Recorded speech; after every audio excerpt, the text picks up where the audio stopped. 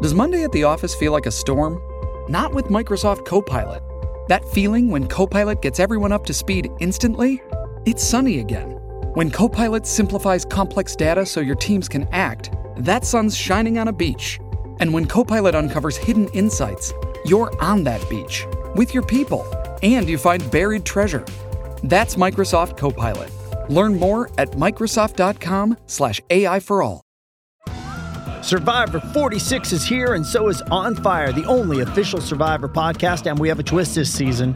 The winner of Survivor 45, Dee Valladares, will be joining us every week. We're going behind the scenes of the biggest moments, the how and the why things happen, and the strategy and analysis you can only get from someone like me, a Survivor winner.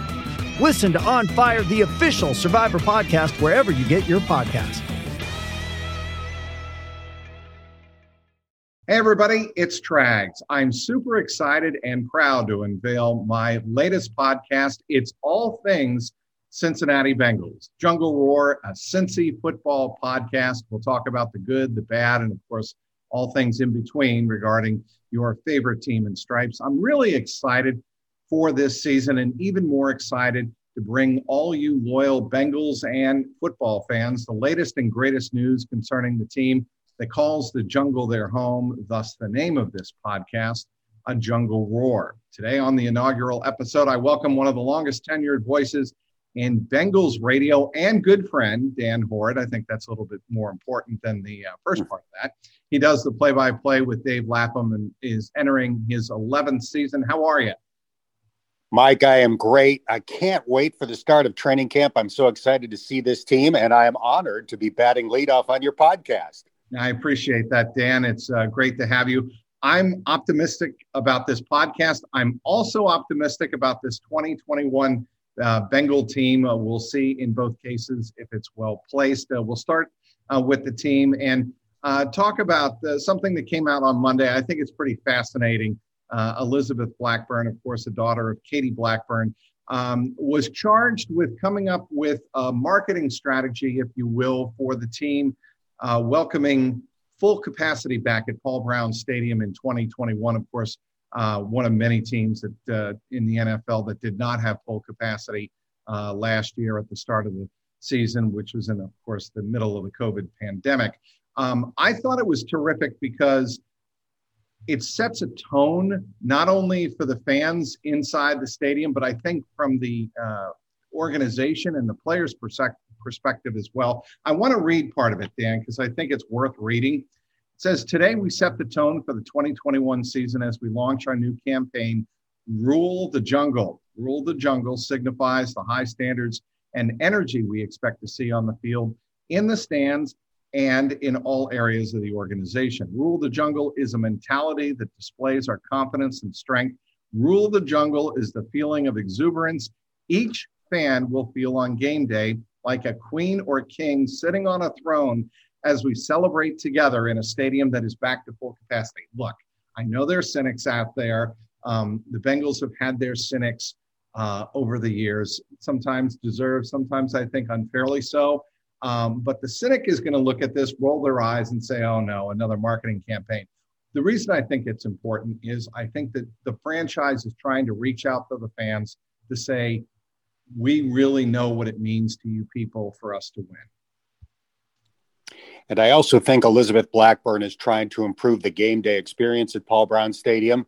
She's been with the franchise now for a year, and look at what she's done so far. She spearheaded the new uniforms. She was the driving force behind the addition of a Ring of Honor, something Bengals fans have been clamoring for a long time. And now her next project really is to improve the game day experience. So like you said, I know a lot of people are thinking, okay, I'll believe it when I see it. But so far she's 2 for 2, and I suspect she's going to be 3 for 3. This is very important to her. She's been listening to the fans very carefully, and I do expect there to be drastic changes in the game day presentation at Paul Brown Stadium. So another part of this that really sticks out to me, and to me was the crux of the whole statement on Monday. She says, I hear this refrain a lot. If we don't win, none of this matters. Of course, winning is our number one priority. We want to bring Super Bowl championships to Cincinnati. I'll tell you, Dan, I think a lot of fans over the years have just wanted to hear the franchise say that, repeat it, and instill that attitude inside Paul Brown Stadium. Well, you're right about that. People have wanted to hear those words for a long time. And it's not that Mike Brown or his children didn't want to win Super Bowls or weren't trying to win Super Bowls. It's just not in Mike's nature to come out and say things along those lines. He's a reserved person, and his generation, stemming from his father on down, you don't say that. You believe it. You want it to happen, but just don't come out and say it. Well, nowadays, people do say that, and fans want to hear it. And Elizabeth has heard that from the fans. She recognizes that's what they want. So she has, I think, helped convince her parents and her grandfather that it's important to come out and, put that on paper and say it publicly. And I think people have responded positively to it. And right below that paragraph that I just read, it really made me feel my age when I heard her say this. Even though I love this quote, I feel like the sentiment can cut both ways. I'm asking you all to believe. I think it often takes believers to make winners of us all, referring, she says, to her great-grandfather. And it struck me as the historical family lineage that she is very keenly aware of. As you said, only been with the organization for a year, but she grew up with it, right? It's in her family. It's in her blood, literally. And she knows what that name should mean in Cincinnati. It should mean more than just the name on the stadium. And I just think that, it's a good jumping off point for this season for the team to kind of set their expectations higher than they have been in the past. I thought it was really interesting that she reversed her great-grandfather's famous quote. So when you leave the Bengals locker room and head toward the team meeting rooms, there's a gigantic mural that includes the famous Paul Brown quote, "Winning makes believers of us all." And in her statement that was put out on Monday, she flip-flopped it and said, in addition to that, believers make winners of us all. So you have to have that belief to begin with. And I thought that was very interesting and very clever. And I do think that that's a big part of what they're trying to get across. If everybody believes and we can get this fan base back to where it was in the glory days, that can help the team win as well. One reason I'm doing this podcast, Dan, and I'll be very upfront, grew up in Cincinnati, went to Indian Hill, and I remember the 70s. And when people say this is a long-suffering franchise, I take some exception with that because I actually think the 70s and 80s were very good. The 90s obviously were a horrible decade for the franchise. And then, you get into the middle of the 2000s and you have Marvin Lewis come in 2003, and you started to see the cultural change. I think the team has had expectations over the years and hasn't met them. And I think that's what's left a sour taste in a lot of people's mouths. And I think now with Joe Burrow in town, and this is where I'm leading with this, Joe Burrow has a chance to change all of that. And the reason I think he does is the attitude he brings. I do not think he's afraid of this challenge. I think he embraces it. Obviously, he's an Ohio native. He grew up with the Bengals, knowing what the Bengals meant in Southwest and Southern Ohio. And I think Joe Burrow, assuming his left knee is fully repaired from the ACL tear, I think he's going to lead the team to big things this year. Well, I'm a Joe Burrow believer. I don't know many people that aren't. I think he has changed the franchise. I think his attitude permeates throughout the organization, not only his teammates, but the front office, the fan base. He has given the Bengals a swagger that they have not had for a long time. I liken it to Boomer Esiason. I think that Boomer is without a doubt the greatest, most charismatic leader in franchise history. And I think Joe Burrow is showing signs that he can be the same. I think Joe Burrow has the potential to be, I think, a little bit more intense. Certainly, Boomer was a great leader, and players inside that locker room, we all remember what happened in the walkout/work stoppage in 1987, Boomer laying down on the ground in front of the bus and whatnot. But I think Joe Burrow has a chance has the potential of leading this team with a fiery expectation of winning. And I think Boomer did it a little bit more with his personality. I think the drive inside Joe Burrow, and I think the fact that he won a national championship at LSU, and the fact that, he certainly played a role in bringing Jamar Chase to Cincinnati this year. I love the way Burrow has a fan-facing image for the franchise.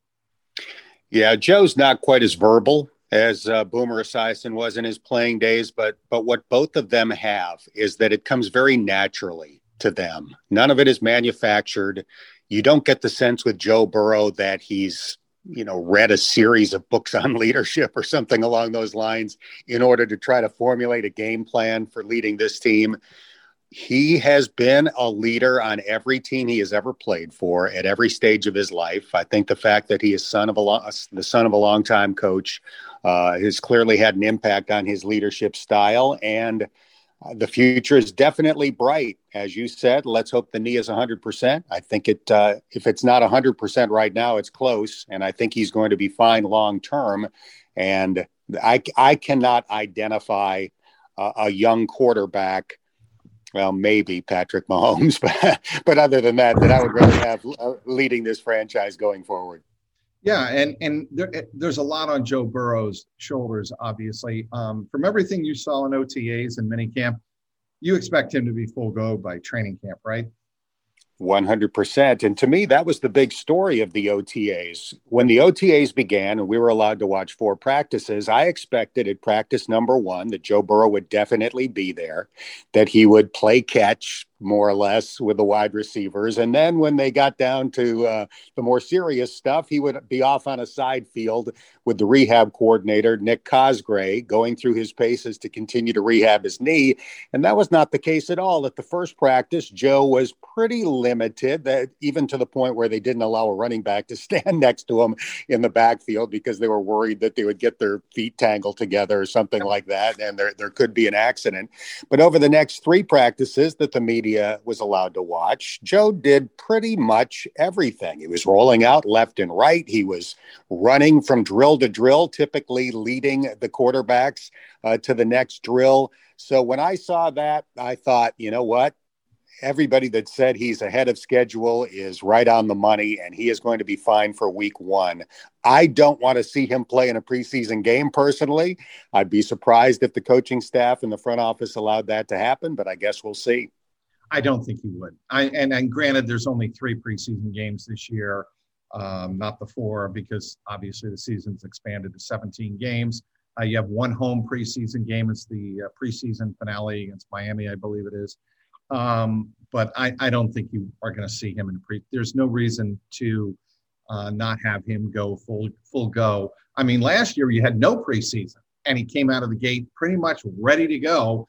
Was productive. Yeah, he had his ups and downs, but that's going to happen whether or not you in a rookie season had preseason or not, right? And the other thing is, if Joe really wanted to play in a preseason game just to get the rust off and to be out there with the bullets flying, as they say, you would almost have to have him drop back to pass, legitimately throw, look downfield, whatever. I mean, it makes no sense to have him in a preseason game and just hand it off 3 times. He's not going to gain anything from doing that. So to get back to the original concept, if he comes into a preseason game thinking he needs to get some throws, you are inviting risk that you simply cannot take. So again, in my mind, I doubt that they're going to allow him to play in any preseason games, no matter how much he might try to lobby for it. 2 biggest questions I have, Dan Hoard, speaking with Dan Hoard, the great broadcaster of the Cincinnati Bengals, has been for the last 10 seasons. You remember Phil Samp, by the way? You know, I didn't live in Cincinnati when Phil was the voice. I've gotten to know his son quite well over the course of my 10 years as the Bengals broadcaster, but I've obviously heard a lot of Phil Samp from NFL films, and he is the eternal play-by-play voice of the Cincinnati Bengals. Yeah, I grew up with them, and I still remember I mentioned the 70s. I remember his calls of Ken Anderson and Isaac Curtis and Charlie Joyner before he was a Charger. So anyway, that's a path we'll go down some other time. Anyway, the 2 biggest questions I have for this 2021 team, coaching staff and the offensive line. And I think those are the two areas that really need to step up this year. Your thoughts? Well, both of those areas are definitely question marks. I would add the defense in general, just because there are so many moving parts, so many new players, and so many players coming back from injury, that while I like the players that they have on paper, I do think we need to see them on the field, get out there and perform well to feel confident that the defense is going to be much better. But getting back to your two question marks, certainly the coaching staff needs to prove that it can get it done at the NFL level. Years 1 and 2 under Zach Taylor have not been successful, obviously. I like Zach personally. I think he is very bright. I think his players like him. And I do think he has the chance of being an excellent NFL head coach. But sooner or later, you've got to win games. And as for the offensive line, fingers crossed that they fixed it. Riley Reif should help. Jackson Carman could be a great NFL player. But again, they've got to get out and do it. Well, and what you have on the offensive line, at least going into this season, I think, Dan, is a little more versatility than you did, and depth. By virtue of the versatility than you had last year. And I think that's going to help. I think Michael Jordan's going to have a lot to prove after what happened in the Washington football game the Bengals had down in D.C., right outside D.C., and the season-ending injury to Joe Burrow. Do you agree with that? Well, it'll be interesting to see what Michael Jordan's role is on this team. I think going into the season, he's likely to be a backup. He'll have the opportunity to win a starting guard spot in training camp in the preseason. But if I had to make out what I expect the offensive line to look like in week 1, I think Quentin Spain is going to be the left guard and Jackson Carman will be the right guard. But I do think Michael Jordan's got a lot of potential. Going into last season, I identified him as the player I thought would take the biggest step forward last year, and it didn't happen. In addition to allowing the sack that led to the Joe Burrow injury, he had a very inconsistent season.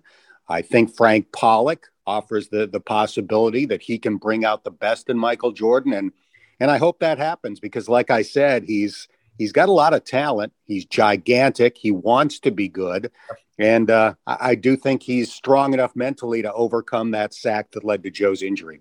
You like the Jamar Chase pick over Penei Sewell? We'll get to see those two early in the season, first month, I believe, when the Bengals go up to Detroit.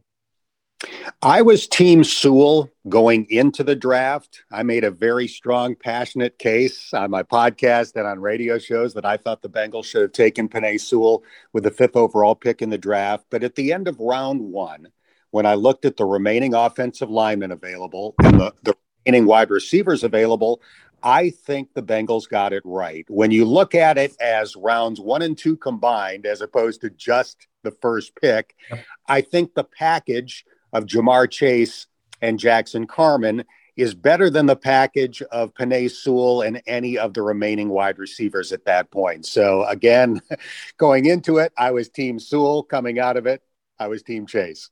And you know Mike Brown has an affinity for wide receivers. I think it was it last year you had him on pregame and he was reflecting with you I think it was pregame show about all of the wide receivers that they have had and all of the success they have had. And when I heard Jamar Chase chosen, I thought immediately of your conversation with Mike Brown. Yeah, I don't remember the exact quote, Mike, but I think he said something along the lines of, we've probably done better drafting that position than any other. And they have had quite a history of getting it right in the draft with wide receivers, particularly in the second round. I mean, they've drafted some great ones in the first, A.J. Green and Isaac Curtis, most notably, but some of their all-time greatest have come in the second round. Chad Johnson, Carl Pickens, the list goes on and on. T. Higgins, hopefully, will fit that description. So for whatever reason, they've nailed it historically. Unlike the team you used to cover, the Patriots, the Bengals have done very well at drafting wide receivers, and I have little doubt that Jamar Chase is going to succeed in the NFL. People have asked me, making the move from New England to Cincinnati now, and observing the Bengals from afar, what has been the biggest difference? What do I anticipate in covering the Bengals? And I think it's just the culture, and that's what has to be built from the ground up, right? I mean, you would agree with that, Dan, that the culture of winning, the expectation of winning, that's why I brought that up at the very beginning of the podcast. That's what has to be instilled. And I think Zach Taylor agrees with that as well. And that's probably the biggest thing that he's tried to do in his first 2 years as the head coach. And I think we're seeing it come to fruition. You look at the young leadership that's emerged on this team. I feel very good about the culture that they're establishing, but you do have to go out and win some games for that to, to grow and to people to continue to buy in. So hopefully this is the year that happens. I think it has to. For the culture that Zach is trying to establish to really get those strong roots and continue to build. If the Bengals are going to get off to have the season that I think they can have, a good season, make a run maybe at a wild card, they've got to get off to a great start, because I think the schedule is favorable at the start, not so much at the back end, when I believe they finish with the Chiefs, Ravens, Chiefs, and Browns, I believe it is. And they've just got to get out of the gate with a good start for many reasons. The back end of the schedule and just building confidence early. Winning makes believers of us all. Yeah, and I think that would be true if they could get off to a good start this season. I think that would reinforce with everybody in the franchise and the fan base that they're on the right. That Joe Burrow is capable of taking this team to places that it hasn't been in a long time, and we don't have to wait a long time for that to happen. So I do think a strong start this season would really reinforce the feeling that we're all hoping is going to come to fruition. They've got to improve upon the 1-14-1 road mark over the first 2 years of the Zach Taylor era, right? I mean, that to me, if you're looking at a place where the Bengals really need to improve, and we talked about the coaching staff earlier, it's the preparation going on the road and being ready to win these road games. You've got to win more on the road, but even more than that, Mike, you've got to be able to win when you are in position to win and close out games. If you look at the first 2 years of Zach Taylor's tenure, they've had the lead. This is off the top of my head, but I think in 24 of 32 games. So they've been ahead in 75% of those 32 games, and they've won 6 out of 24. Now, you're not going to win every time you take an early lead, obviously, and some of these leads have been early. But when you're in front 75% of the time and you only have 6 wins in 32 games, that's a big problem. This team has to finish much better than it has the last couple of years. And to that point, the stat that was brought up, I believe they lost their first 11 games, one possession. Their first 11 one-possession games were all losses, and that's obviously got to change to that point. And they need to win nail biters too. So it's not just games that have been decided by 8 or fewer, the so-called one-score games. But when was the last time they pulled out a game by 3 that was a nail biter down to the finish, and they kicked the field goal to win it, or came up with the pick, or forced the fumble to win it? It's hard to identify games like that the last couple of years, and they need some of those. Those games often make the difference between the team that makes the playoffs and the one that doesn't. So I have them going 13-4 if all things break right. That is very optimistic. Give me a number that you think that the Bengals realistically can attain. I think a winning record is a realistic expectation. So that's 9 wins in a 17-game season. That's more than Vegas expects. I think the Vegas over-under is 6.5, but I think 9 is doable. 13, that strikes me as a little optimistic. But hey, I appreciate the rosy outlook, but I would like to see them get to at least 8 or 9 wins. And if they could have a winning record this season, I think that would be a great jumping off point for what could be a sustained run of playoff appearances like they had my first 5 years in the booth. Yeah. And I think, look, I go back, history always teaches me, and Forrest Gregg was 6-10 in 1980, and then they were 12-4. And I'm not saying that Zach Taylor can be Forrest Gregg necessarily, but Zach Taylor does bring some skills to the table. And if they buy in and they win early, I remind everybody that the 2 Super Bowl trips started off with 6-0 starts to their season.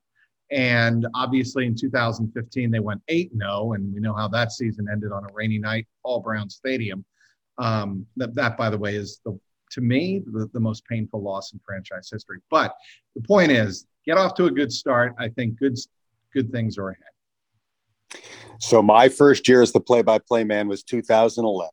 The previous year was the Terrell Owens season where Chris Mortensen picked them to win the Super Bowl on ESPN, and they won 4 games. So they were 4-12. In the offseason, Carson Palmer essentially quit.